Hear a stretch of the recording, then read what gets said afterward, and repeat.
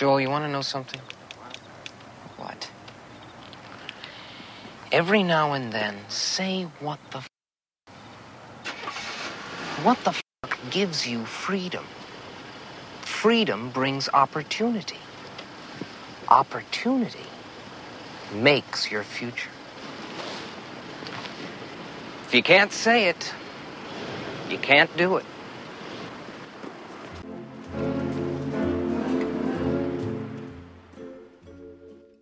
Welcome to Sailing in the Mediterranean podcast. I'm your host. My name is Franz.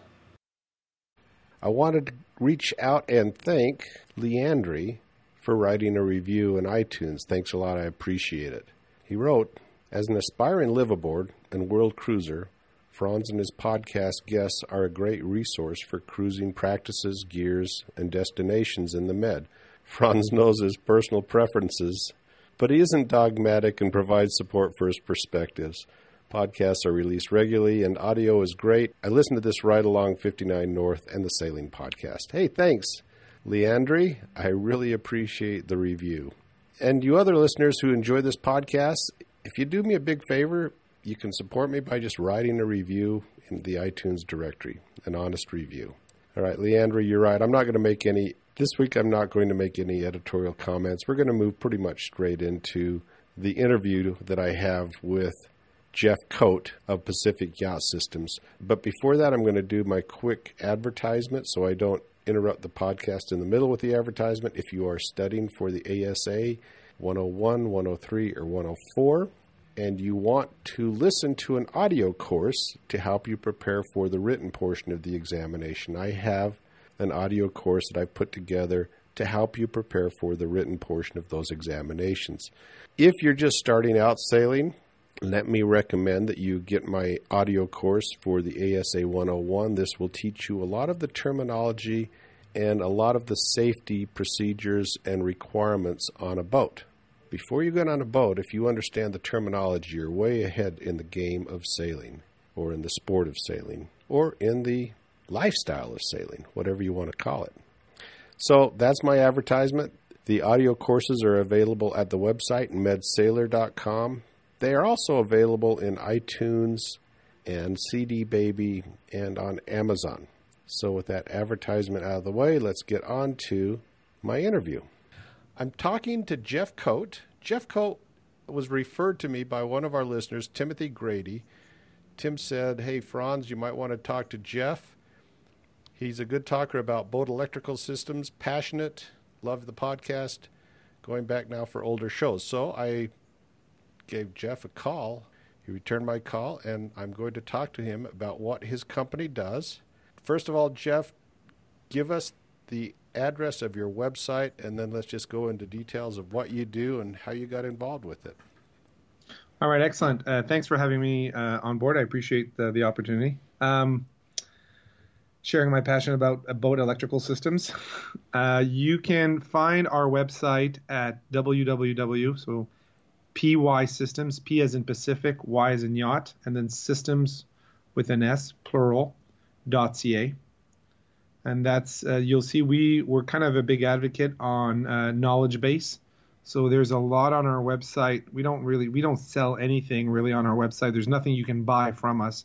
We do product reviews, a lot of articles on different electrical components, and we do a lot of write-ups on do-it-yourselves, inverter installs, charger installs, and whatnot.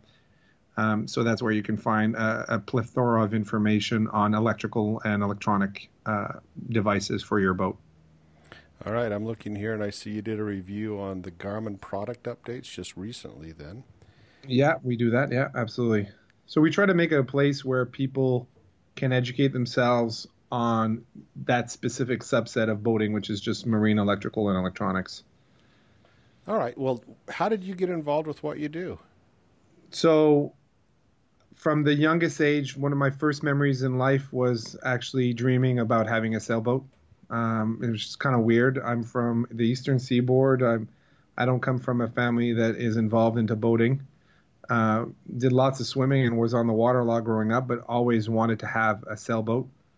And when I finished, actually while I was finishing engineering, right in the middle of the country, very far again from water. I was only applying to jobs that would bring me out to Vancouver, which has a all year around sailing potential. And so out of university, came here and always dreamt of sailing in the fjords, or the inlets as we call them over here, and knowing that it'd be very rainy, but still kind of finding it very mystical. And that brought me out here. And then I worked as an engineer for a bunch of years. And in 2009, I kind of went, 2007 I officially started, but on my own, and my first employee was in 2010. And then grew from there. And now we have about a dozen people in our outfit. And we basically service electrical needs and electronic needs of boaters here in the Pacific Northwest primarily. We've done work in the Caribbean, but most of the time, and Mexico, but most of our owners are actually in the Pacific Northwest. So you're in Vancouver, is that right then? Yeah, that's right, Vancouver, British Columbia. Do you have very many customers at the Royal Vancouver Yacht Club? Yes, absolutely. That's a very active, one of many, but probably the largest yacht club here. There's a significant portion of our boaters are a member of that club, and we do quite a lot of work for those owners. I was up there on business about 3 or 4 years ago. My buddy and I, who were both sailors, and we were up there. We didn't know anybody, but we said, we're up here for a few days. Let's go over to the Royal Vancouver Yacht Club. He's a member of the Balboa Yacht Club in Southern California, Newport Beach. And so we went over there and we said, hey, when do you guys have your beer can races, your round the buoy weekday races? And they said, it's coming up tomorrow night. I said, well, we want to get on a boat. So we jumped on a boat and raced for an evening out there. It was a lot of fun. It was a fun yacht club, and it was a fun crew to crew with. And I can't remember who it was we sailed with, but it was still a lot of fun. It was a great club. So when I talked to you earlier today, before we started the recording, I mentioned to you that so you do a lot of electrical work. And I said, well, do you do much lightning work?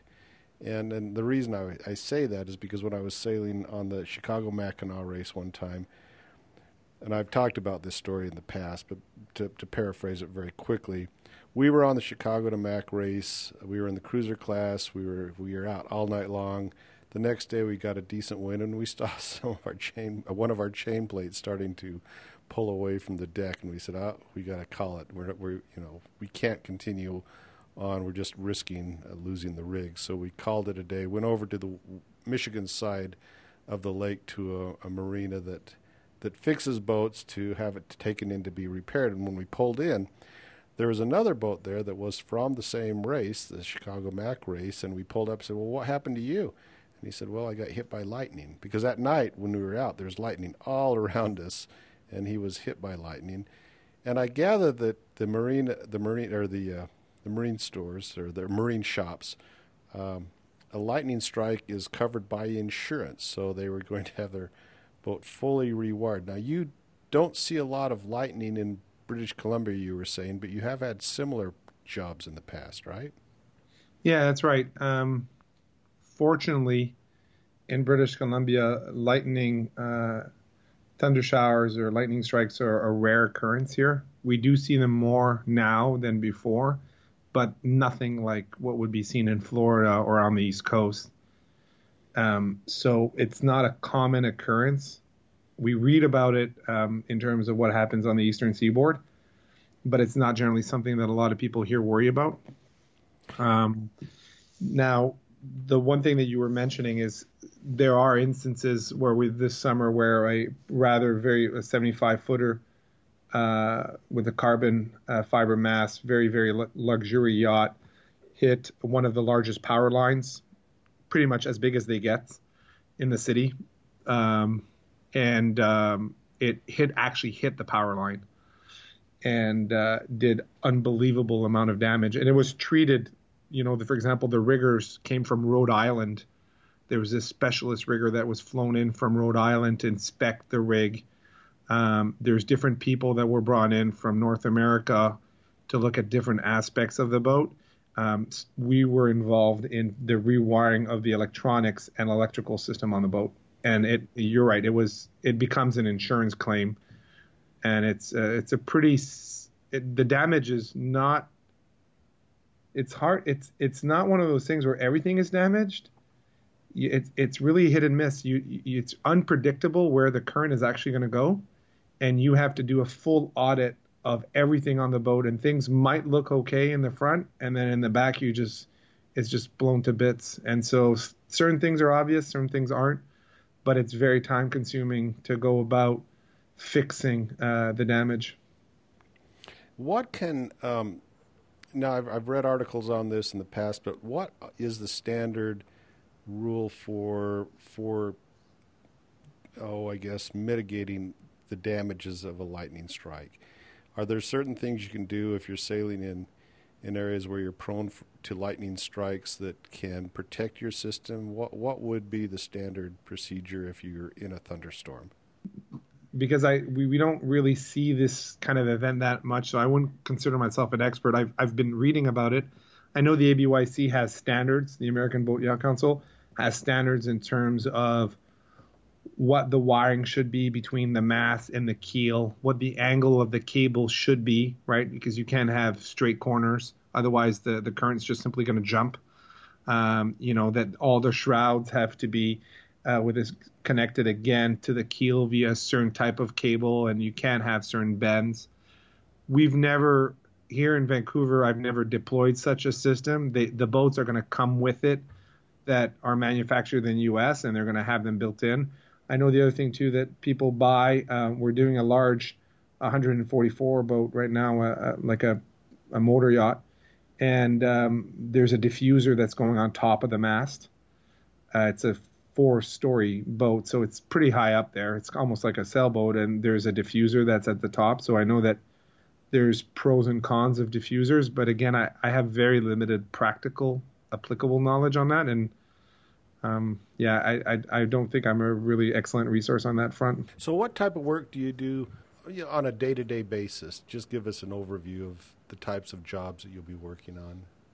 Yeah, so what's interesting about boating in British Columbia, which is not necessarily what owners on the rest of the west coast of North America get a chance to do, is the ability of leaving port and actually going to anchorage to anchorage to anchorage to anchorage, honestly, for as long as you want, and almost in perpetuity. There is an endless selection of anchorages from here to Alaska, and including Alaska, there's just endless amounts of anchorages that one can actually explore. And so what that gives is it actually gives boaters in this region, even though they're only maybe cruising for 2 weeks, 3 weeks, 4 weeks, or 3 months, but they're not literally offshore, they're going to need the systems that are very similar to people that actually are cruising offshore and are going to Bora Bora or the Caribbean,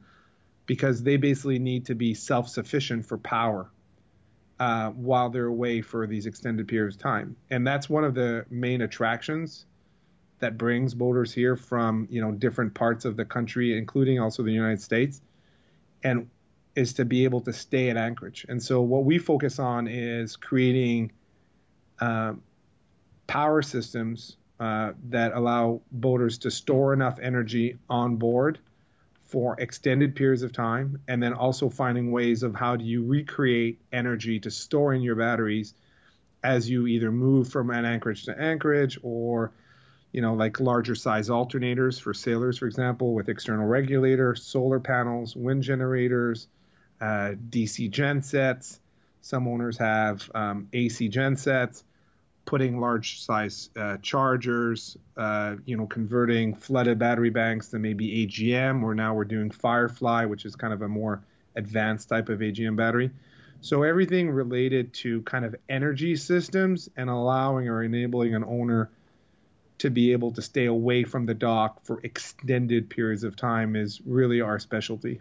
So you talked about AGM batteries. Let's just give a quick education on the types of batteries that boaters typically use. Now, when I first launched my boat, and I launched my boat up in Bellingham, so I sailed a lot up in the area you're at. In fact, I always say when I'm done with the Mediterranean, that's where my boat's going back, is back up to the Pacific Northwest, because I love that area. But when I launched my boat, I put in 4 Trojan T3s. These are the 6-volt golf cart batteries, and wired them in series. So I had two 12-volt banks that were wired. Well, they were wired in series and wired in parallel to give myself, I don't remember how many amp hours. And those, around 320 as I recall, or something like that. But these batteries, they lasted literally 10 years. And I've never gotten batteries that lasted that long since then. So let's just talk about types of batteries that are becoming more and more popular with what you're seeing up there. Yeah, so luckily for boaters, there's a lot of money and innovation or research and development that's happening on the battery front right now that we as boaters are benefiting, even though we weren't the primary drivers for that research. So ultimately, the old school method is really pretty much flooded batteries. They're lead acid. AGMs are lead acid as well. But the tried and true method is a flooded lead acid battery, and you can buy them in either starter, deep cycle applications, which would be, for example, a golf cart battery, or some people will do a dual purpose battery. So it's kind of for people that can relate, it'd be an all season tire.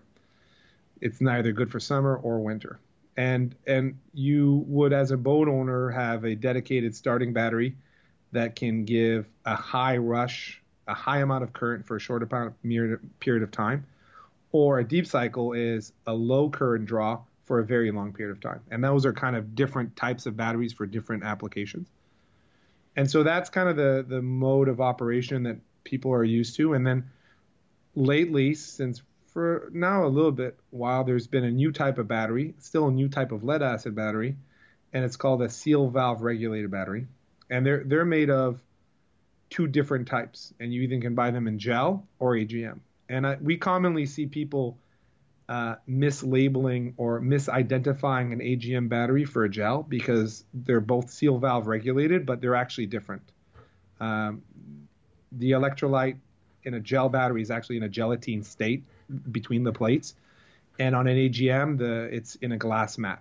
So the big difference between the two is that an AGM battery is less finicky and less demanding than a gel battery in terms of its tolerance to charging, and generally will just be undercharged slightly by standard chargers and regulators and whatnot. So if you put them into a system and you're not really considerate about their charging needs, they're still going to give you reasonable life. Not as good as if you actually set up everything for them, but they're not going to die prematurely like the gel batteries used to do. And so you've got those different types of chemistries for the electrolyte unflooded. And then ultimately what you were referring to is the other choice you have is you can buy batteries in terms of different sizes. So you can buy a golf cart AGM, you can buy it gel, or you can buy it flooded. And it's still going to be the same dimension as the battery you have. You're just choosing how you want the electrolyte to be in that battery. And the big advantage with AGM is it doesn't need to be topped off. So it's a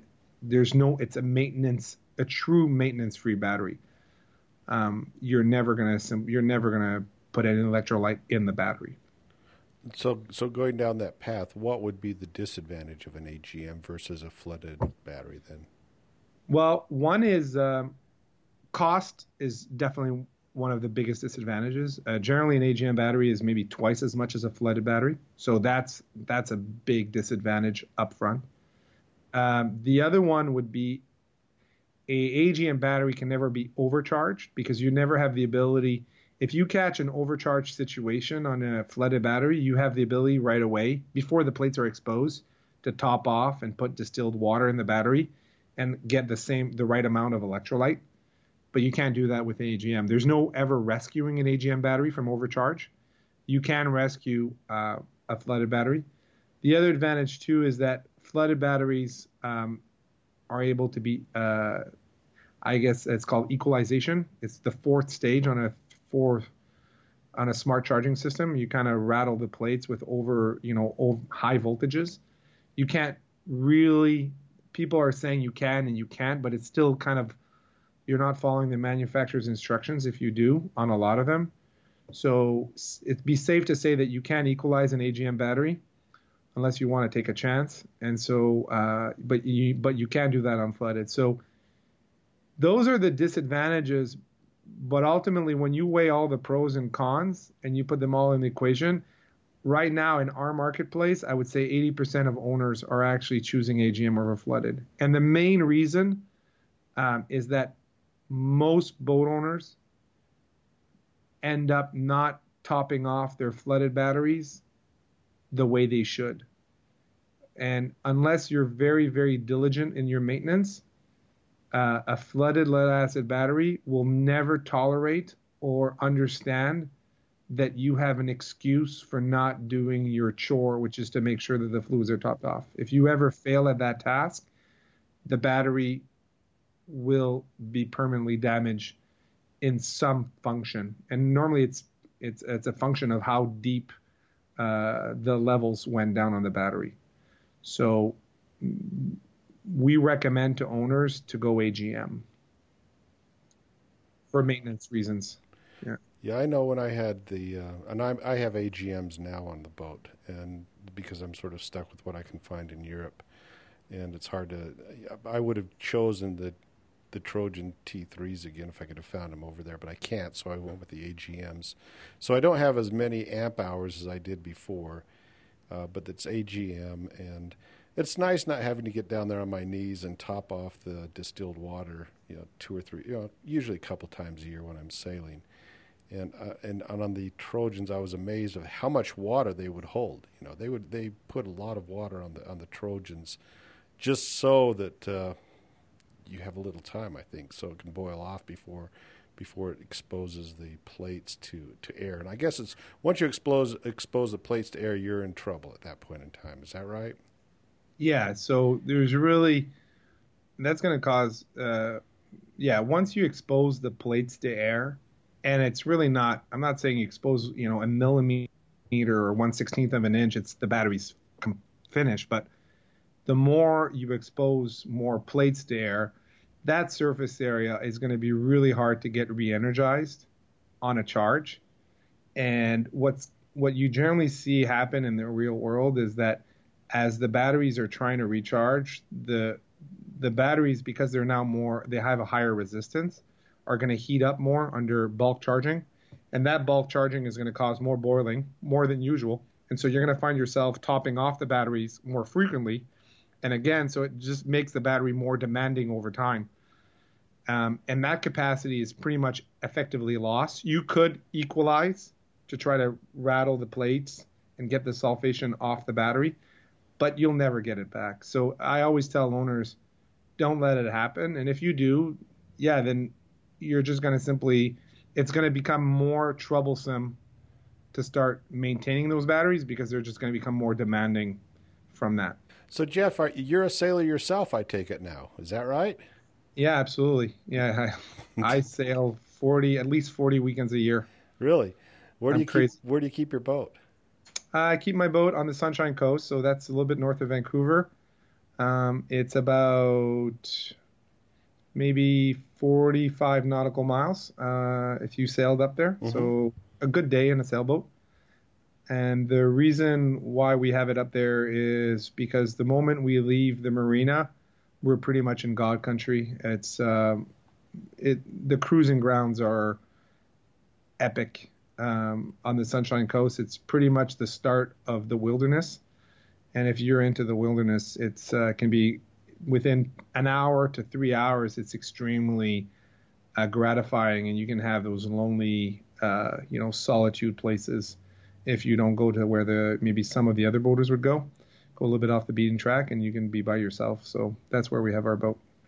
Now, is it up at Pender Harbor, Pender Bay? Is that where you keep it, or is it south of there? So Yeah, so it's in a place called Secret Cove, just north of a really famous anchorage called Smuggler's Cove Mm-hmm. and Thormanby. So Thormanby and Smugglers would be probably the first anchorages on the Sunshine Coast that you can realistically go to that are the bigger ones. And then from there, just 10 miles, about 7 or 8 nautical miles north of there is Pender Harbor. So we're very close to Pender Harbor, just slightly south of it. Okay, okay. Yeah. I once drove up to, I think where the Highway 1 ends is Lund. Is that right? Yeah, that's actually the end of. Actually, it's even more. It's actually kind of cooler. It's the end of. I think it's Highway 66. It's the Pan American Highway. Right, It that's goes the northernmost end. That's right. yeah, it goes all the way down to somewhere in Chile or something like that. It's basically the end of the Pan American Highway. So it's got a little claim to fame there. That's across from Savory. Okay, there's a little harbor there, as I recall. Actually, I know there is because I changed crews there one time. So they drove up there, we'd switch cars, and somebody drove back, and somebody took the boat continuing on from there. So Yeah, it's beautiful Anchorage, and there's a great bakery there, Nancy's Bakery, to die for, really. so you'll go out. Do you go out for long cruises or short cruises, or what's your typical? Or do you take a week or 2 or 3 at a time and go out and go sailing? So before I started my business, I used to have time. So long standard, right? There's no such thing as, I don't have a boss, but I I don't have time anymore. So the longest cruise we've ever done was 9.5 weeks on the outside of Vancouver Island, and that was prior to starting our business. And we did a week on the inside of Vancouver Island, and we did 8.5 weeks on the outside. So that was kind of the genesis of actually starting our business. So we had the idea of starting our business at the end of that cruise, and that was incredible. It was very, very magical, especially Barkley Sound. Spent 3 weeks in Barkley Sound, and it's really anybody that likes remoteness. It's up there probably with the most beautiful remote places you could ever imagine. So that's kind of the upper end of the spectrum. And then in the summer, we generally take long weekends every weekend. So we'll take 3-4 days. In the summer, last summer, we had our boat in Powell River, which is at not Desolation Sound, but pretty close to Desolation Sound. It's just a little bit south of Lund. So maybe 30 minutes by car, 45 minutes by car. And so we would drive up and stay in Desolation Sound for 3-4 days a week. And then I'd come back, work in the city for 3-4 days, and then go back for 3 days. And so we did that pretty much every weekend in the summer. And sometimes years ago, we did a 3-week vacation to the Broughtons, which are the archipelago on the north side of Vancouver Island. So we did that. And most of the time now, realistically, I get a week. The longest vacation I can take now is a week. And we'll spend it. This summer we had 1 week vacation and we spent it in Desolation Sound. Yeah. Now, I assume you've been up to Nelson Island and you probably stayed at Ballet Bay. Yeah, I've been there. Yeah, Ballet Bay. I was there one year when the Stanley Park, there was the biggest windstorm in 500 years that blew down a huge proportion of the trees in Stanley Park. We were actually in Ballet Bay that weekend. It was blowing 60, sustained 55, gusting to 65 knot winds in that bay. Wow. Yeah, there's not a lot of room in that bay either. No, luckily we were the only boat. We had double anchor, offset by about 30 degrees on maybe 30 feet of water, and then we were 30 feet of chain, 150 feet of rope on both roads, and the boat was literally water skiing at Anchorage. It was going from side to side.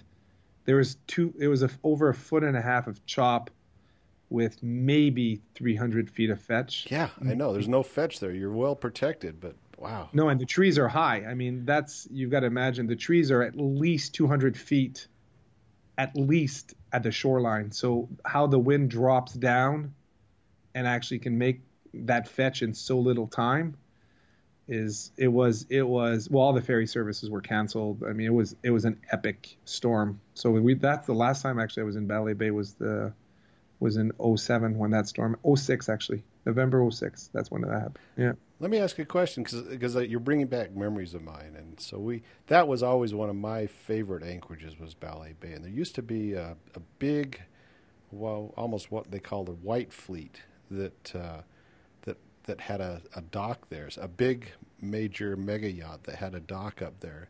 Is that dock still there? There was a boat called the Marco Polo, as I recalled.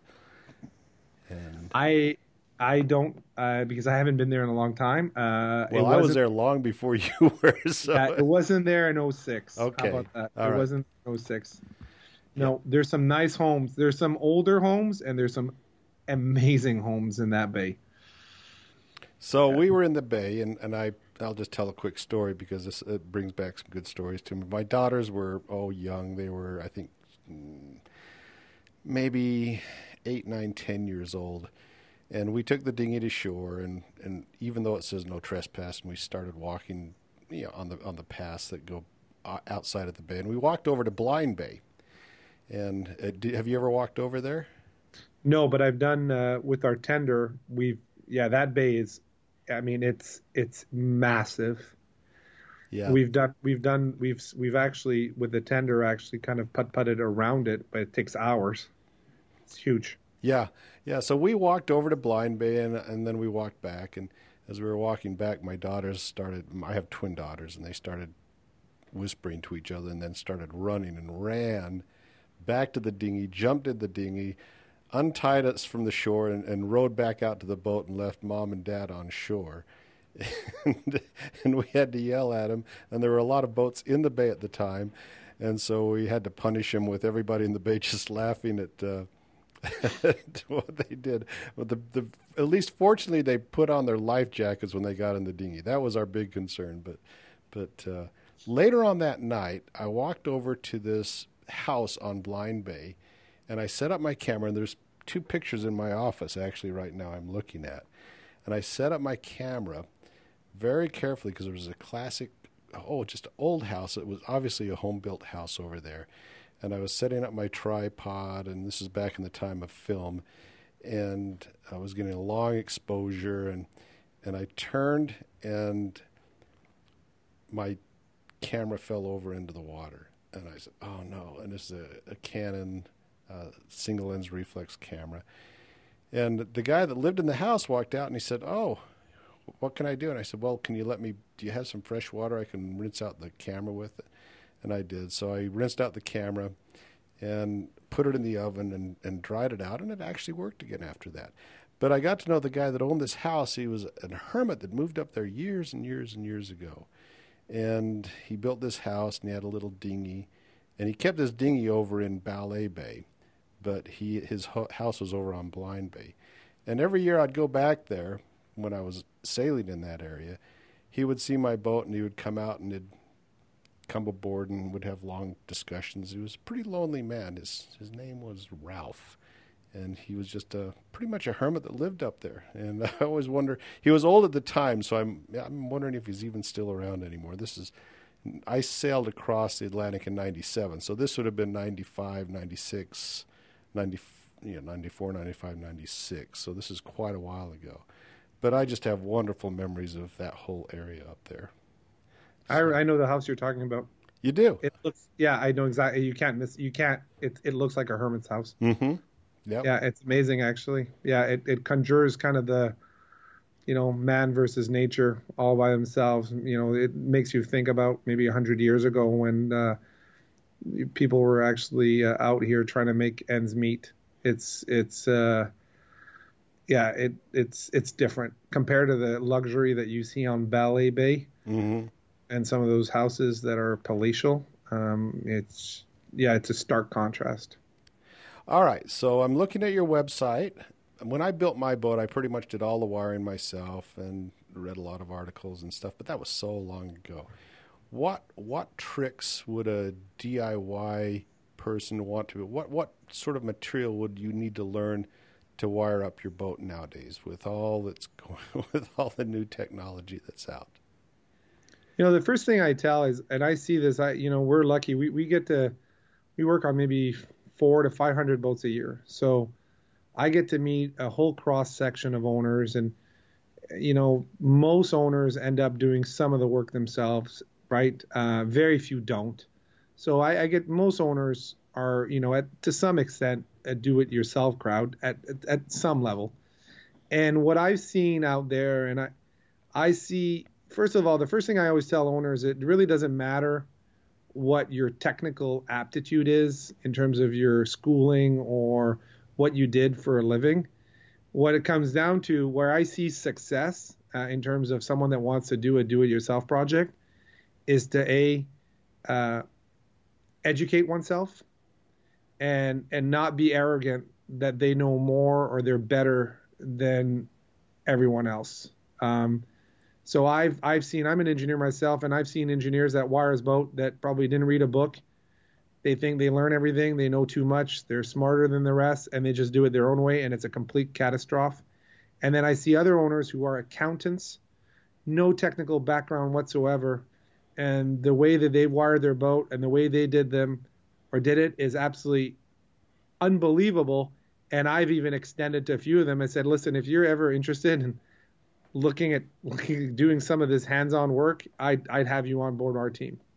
And so it really isn't about what you learn in school or what you feel you can do. It's about always questioning yourself and having this thirst for educating and learning and making sure that you do something properly as opposed to just fly by night. So that's kind of when I do presentations for do-it-yourselfers, I always emphasize educate yourself and always question yourself, because with electrical, being 98% or 95% right is not good enough. It's one of those fields where you need to be 100%. And if you're not, and you forgot a fuse or you didn't fuse properly, you could literally have your boat catch on fire. So the consequences are deadly. It's like playing with your brakes on your car. You got to know what you're doing. You just can't say, well, I'm pretty sure I got it.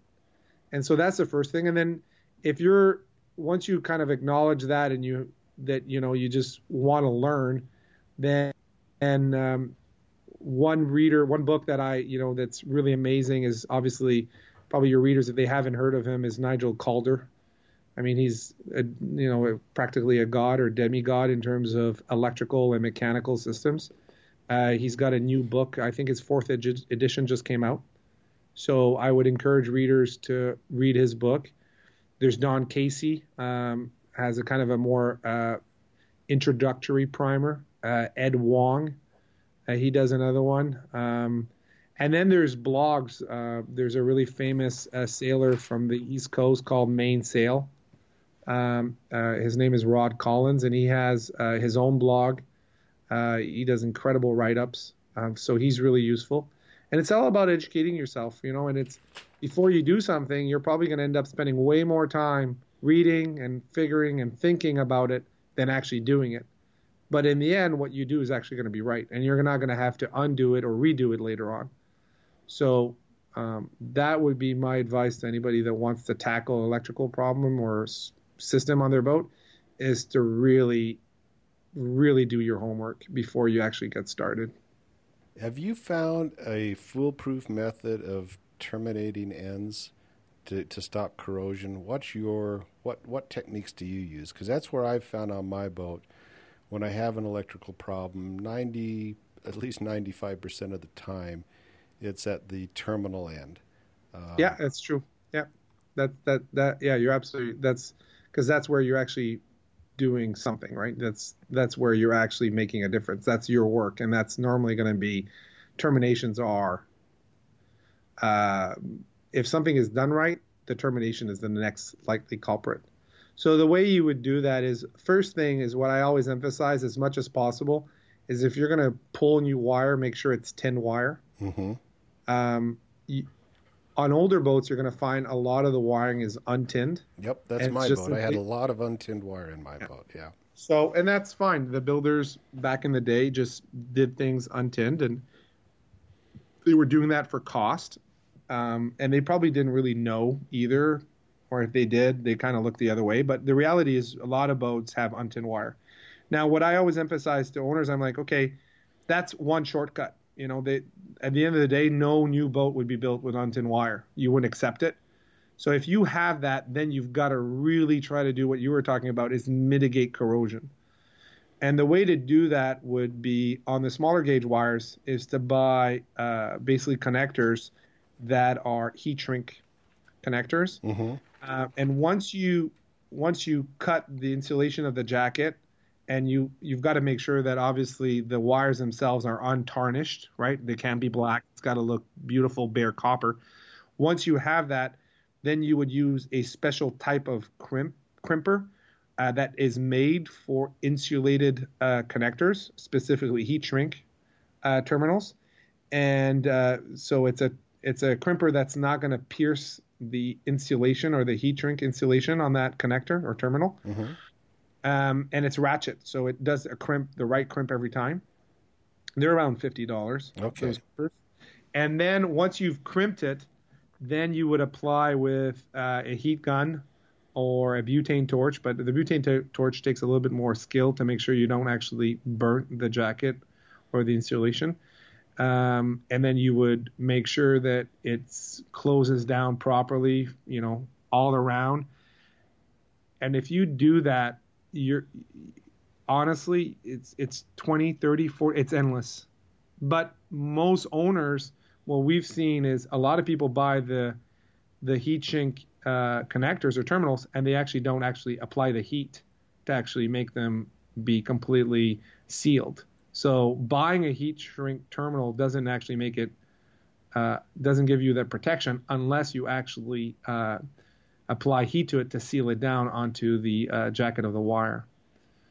And there's you got to always do a pull test, of course, right? Don't be shy. Especially if it's a gauge 10 or 12 wire, yank really hard to make sure that before you apply the heat shrink or the heat on the jacket, that it's a really good crimp. And if you do that, you should never have a problem. That connection is going to be rock solid for literally decades to come, even in a region that has high salinity in the water. Back when I built my boat, heat shrink terminals, they might have existed, but they were fairly hard to find. So they were just regular terminals. So you always had the one end that would always expose the wire. So it's something I would do now, but at the time I didn't have that option. So let me talk to you about charging batteries. I see on your website that you talk about externally regulated alternators or generators. What would be now I have a Yanmar 3GM30 engine, which has a standard alternator that came with it. This is a pretty good alternator. But if you wanted to step up that to a higher amperage alternator, how would you go about doing that? Yeah, so that's one of our most common projects that we do here. The reason is, as a sailor, you want to minimize the amount of time that you have to run your engine to recharge your batteries. And a way to do that is to increase the effective output of your alternator. So you would simply want to have, assuming your batteries are big enough to take the current, right? And right now the problem is generally not the batteries. The batteries can take more current than the alternators are generating. Assuming the batteries can take it, and generally you can assume you can do that by the calculation is about, for flooded batteries, would be theoretically about 25% of capacity, and AGM 40% or higher depending on it. But you could safely assume 15%, 20% for flooded, 25, 35% for AGM. So if you, for example, have a 400 amp hour battery bank and it's flooded, you can easily do 80 amps or theoretically probably up to 100 amps in terms of a charging current that the batteries are going to be able to take. So now that you've figured what your batteries can take in terms of a charging current, the next thing you do is you say, well, how am I going to increase my alternator output? The first thing you could do is increase the size of the alternator. And right now there's alternators that are a small case that go up to about 160, 65 amps. and they're quite common.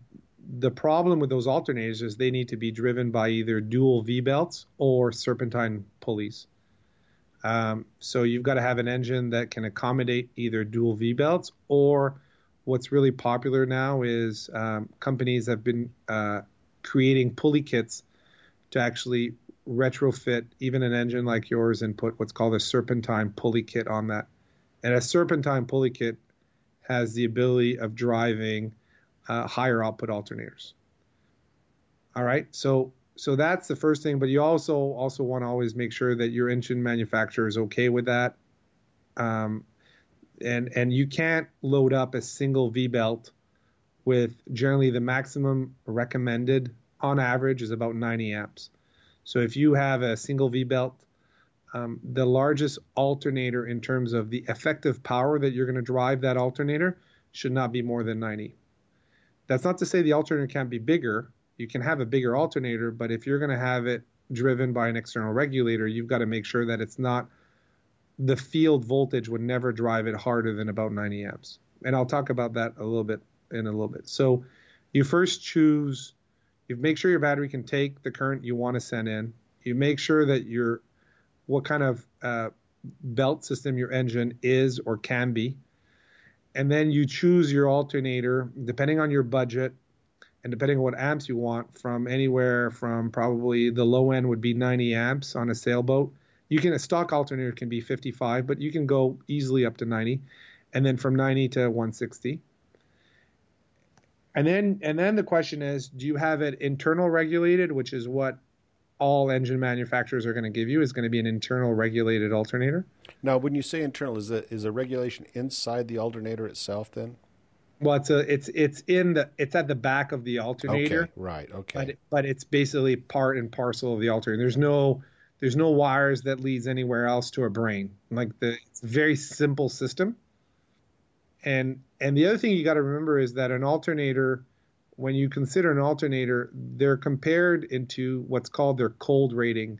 That means that it's the alternator output the moment it actually starts outputting, not after it gets hot, which happens within about, let's say, 30 minutes. So once an alternator gets hot, if you had a 100 amp alternator, that alternator is not going to be outputting the same the first minute as it is the next in an hour from now. In an hour, it's going to be outputting probably 10 to 15% less. So that's the one thing that you always have to consider, is that once the alternator outputs is warm or it's been running for a while, the output is going to lower. So then what you do is you decide, okay, so I've figured out my alternator, figure out what type of drive system I'm going to do, what batteries, what can they take.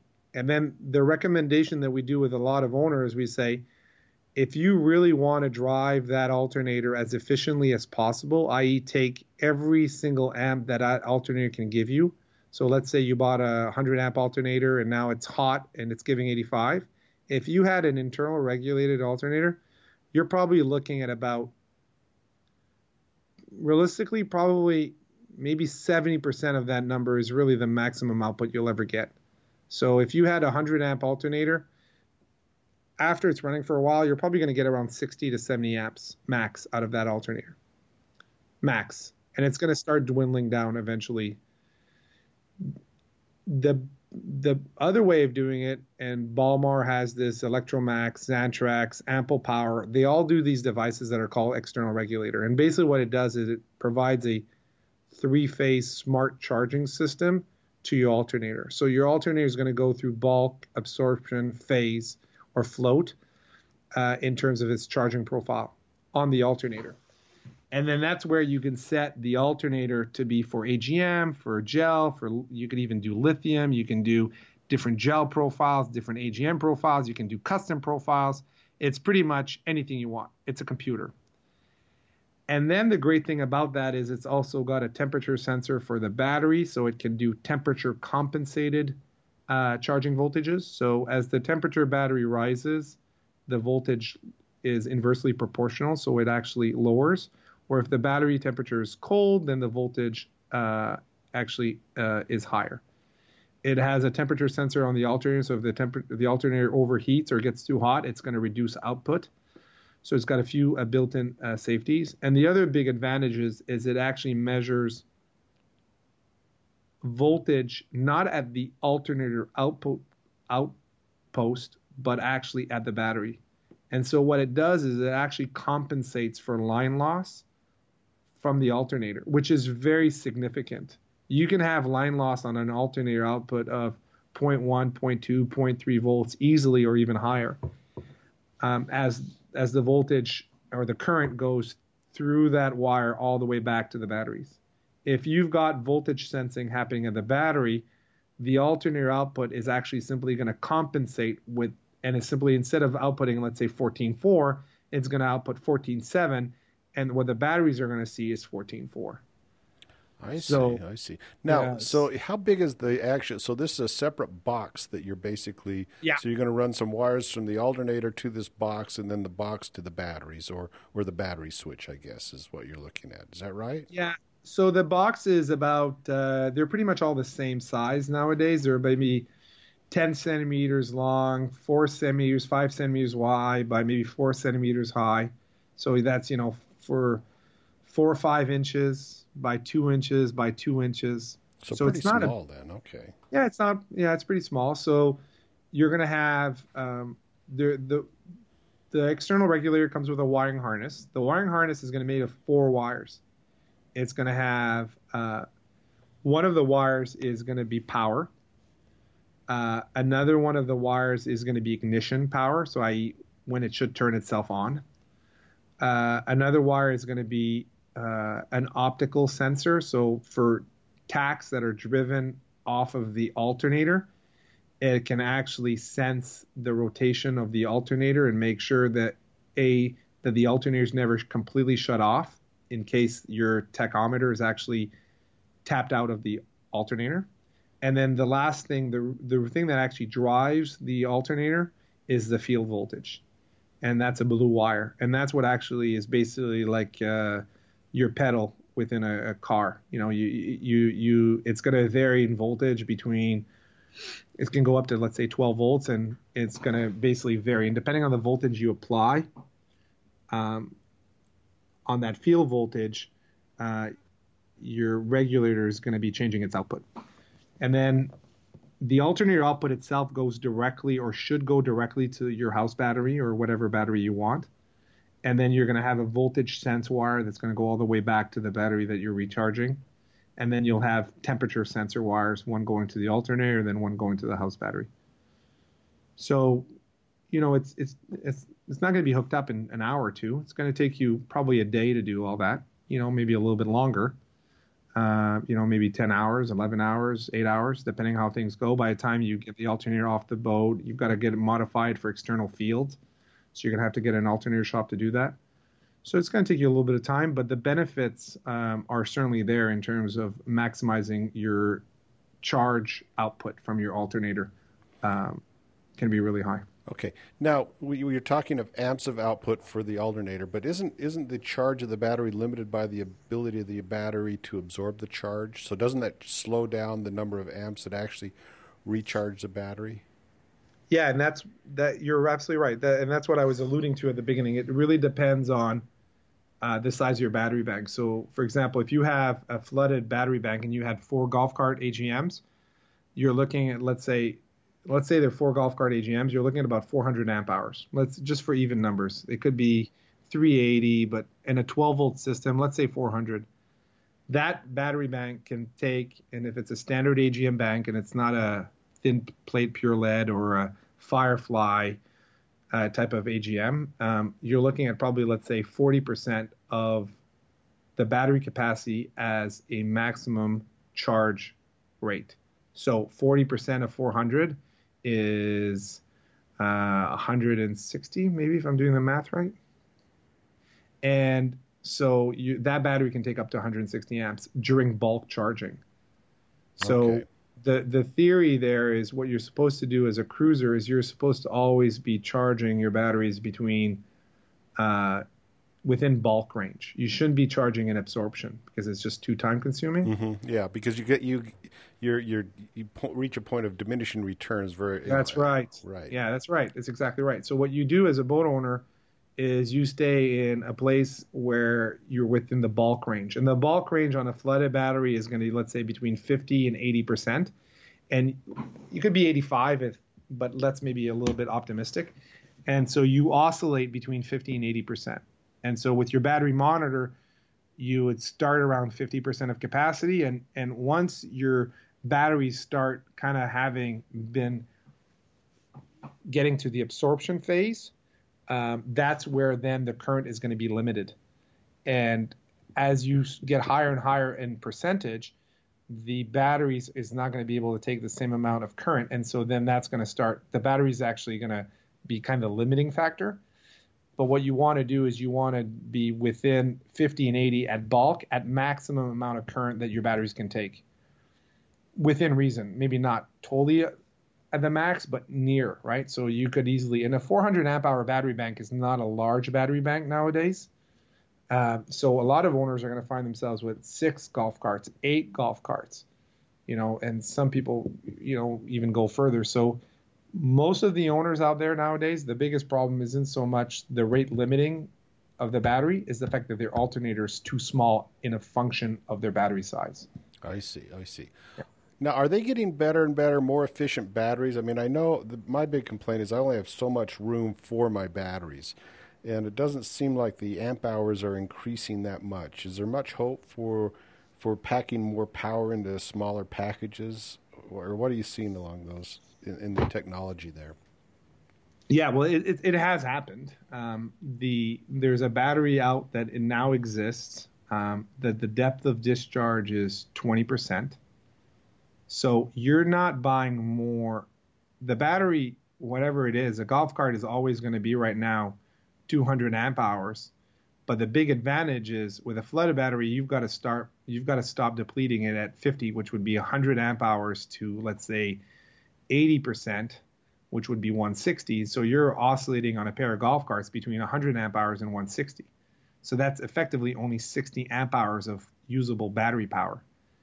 With these new batteries, these foam, the Firefly batteries, you're basically able to go down to 20%. So now you're able to go down all the way to 40 on a golf cart, let's say, and go all the way to 160. So now you're using 110 over 60. So for that exact same battery, you're almost doubling your battery capacity, right? And so that is, and it's the same weight as your other battery. It looks the same. The difference is that battery can actually go to a deeper depth of discharge. Now, the benefit doesn't stop there. And eventually, and Nigel and a lot of people are very excited about these batteries. We've started installing them on boats. The greatest thing about these batteries is that they never sulfate in partial state of discharge. So they can stay in pretty much infinity between 20 and 80%. And if you, for whatever reason, eventually get yourself to a dock and you charge it back to 100, it's actually going to go back to 100%. So these are long life batteries then. I mean, these don't wear out. Is that what you're saying? Well, the biggest problem with AGM nowadays is that if you leave an AGM battery in a partial state of discharge for an extended period of time, that portion of the battery that was never topped off in a month or 2 months is going to be really hard to get back once you get back yourself back to a charger, and you believe that you charge it back to 100%, but you didn't get 100%. You might only have gone back to 95%, and that top 5% is gone forever. And next time you do that, you're going to get only 95% of 95%. And so that's how AGM batteries do. It's from not being fully recharged often enough. And so these new batteries allow you to actually stay in a partial state of charge forever without losing capacity. All right. So I go sailing for 2 months on my boat. When I put my boat up, I top off the batteries as much as I can with the battery charger, and then I totally disconnect my batteries. I take the terminals off the batteries. Is that the best way to store a battery or not?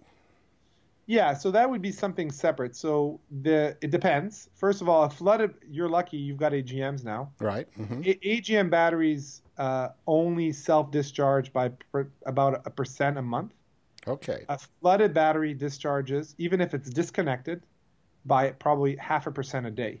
Oh, okay. So if you've got a flooded battery, you should never leave it, even disconnected, off a charger forever. And that's why people like, I have folks that live in Florida, and in Florida they have a car, and even though they're not there in the summer, somebody drives the car once a month in the parking lot for half an hour to keep the battery charged so that when they show up there in November, the battery starts. Even though the battery is disconnected, the battery actually has self-discharges. And that's something inherently more serious in a flooded battery than an AGM battery. What I'm talking about is a little bit different in that when you're actually using your battery, if you're actually not connected to shore power, and depending on your solar system, it might be very hard for you to get back to 100% while you're cruising for your batteries. It can be very time consuming to do that. And with AGM batteries, if you don't get back to 100% regularly, the battery capacity will diminish over time because you're not bringing it back to 100%. That's one of the drawbacks of AGM. With these new AGM Firefly batteries, the batteries will never, the testing so far has proven that they will never suffer from being in a partial state of discharge for extended periods of time. So Firefly, is it, I'm looking at your website, is it just a specific brand name, Firefly Oasis batteries? Is that what they That's are right. called? Okay. Yeah, it's just came out on the market about a year ago. The only downside, well, there's actually two downsides with those batteries. A would be the sticker price, or they're quite expensive.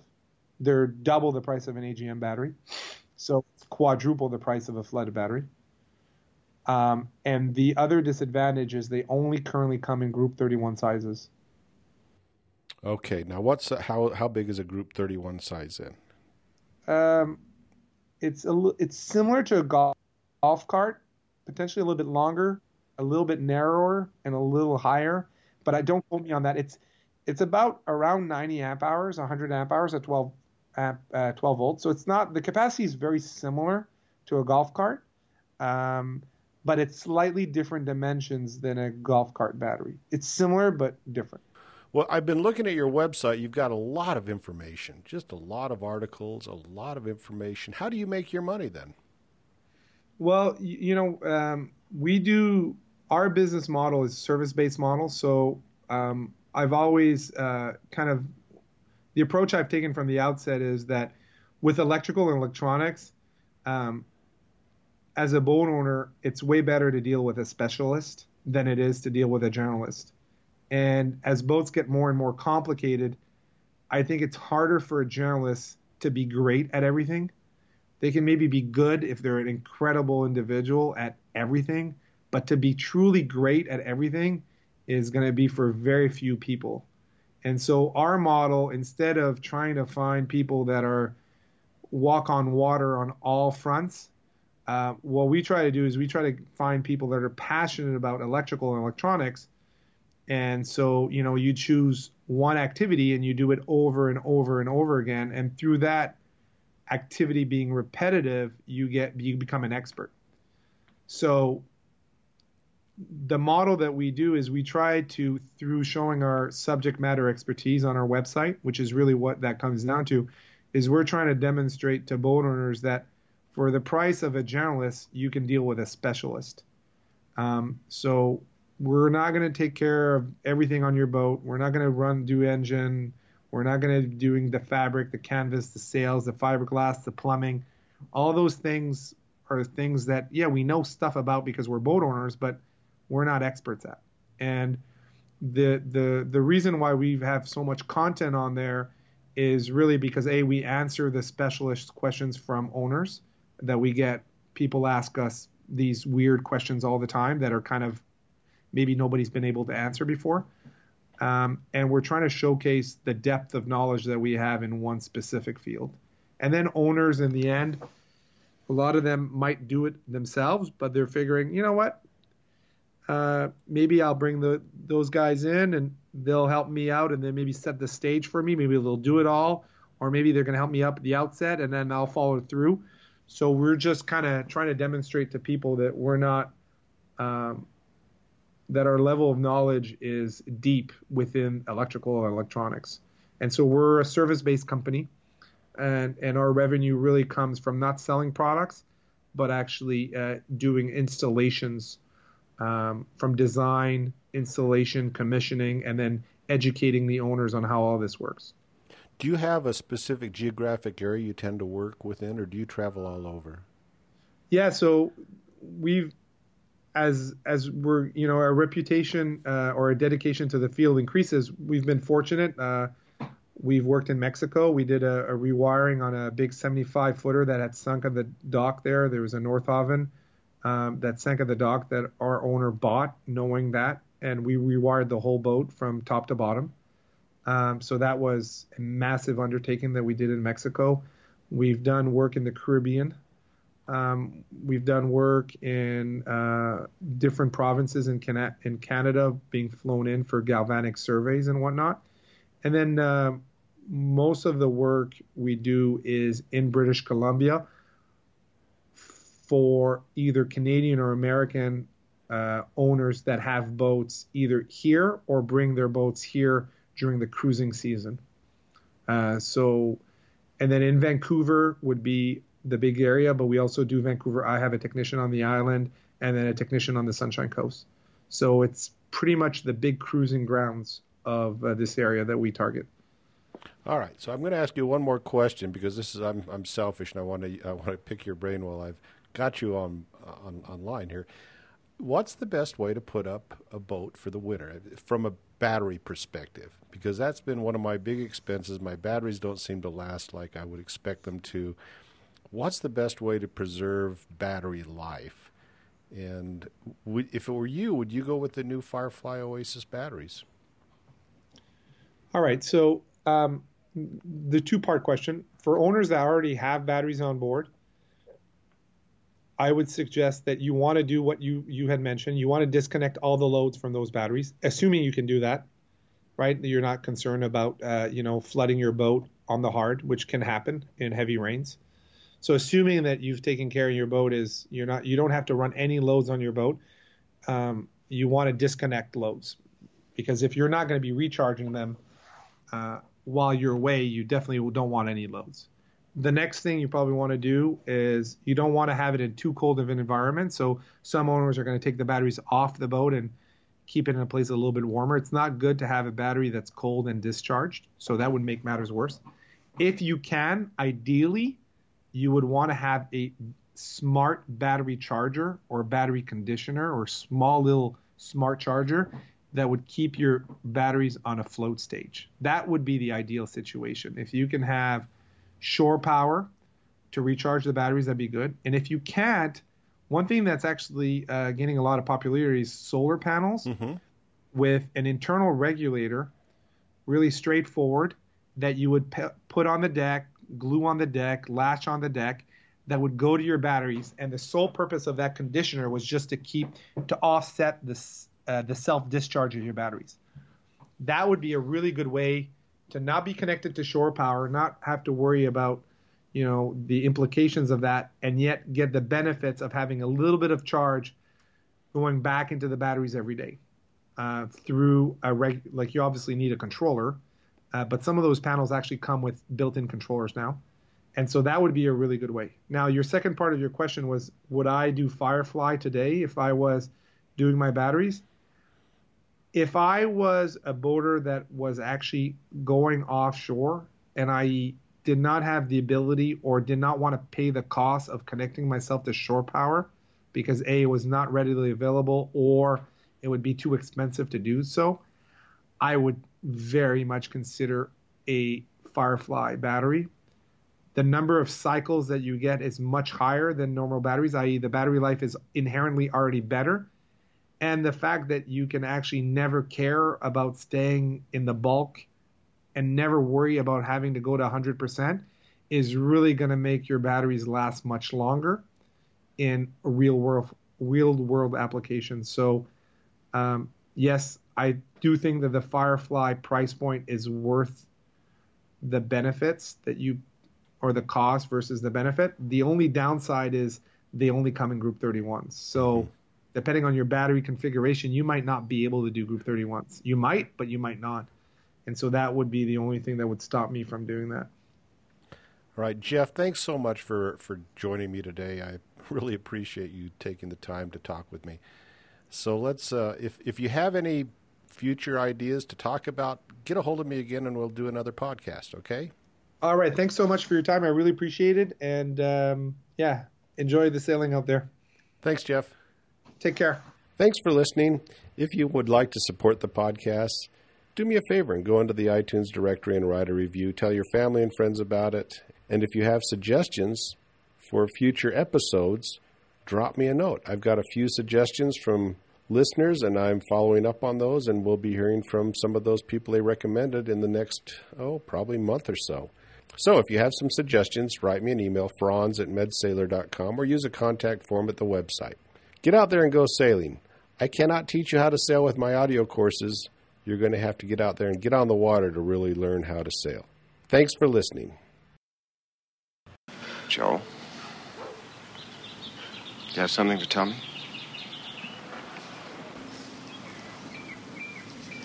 No, I don't think so. I just got off the telephone with Bill Rutherford. Princeton can use a guy like Joe. What? Princeton can use a guy like Joe. His exact words. That's unbelievable. You're as good as in. I knew you could do it. Haven't I been telling you, every once in a while, you just gotta say, what the heck, and take some chances. You are so right. You made me very proud.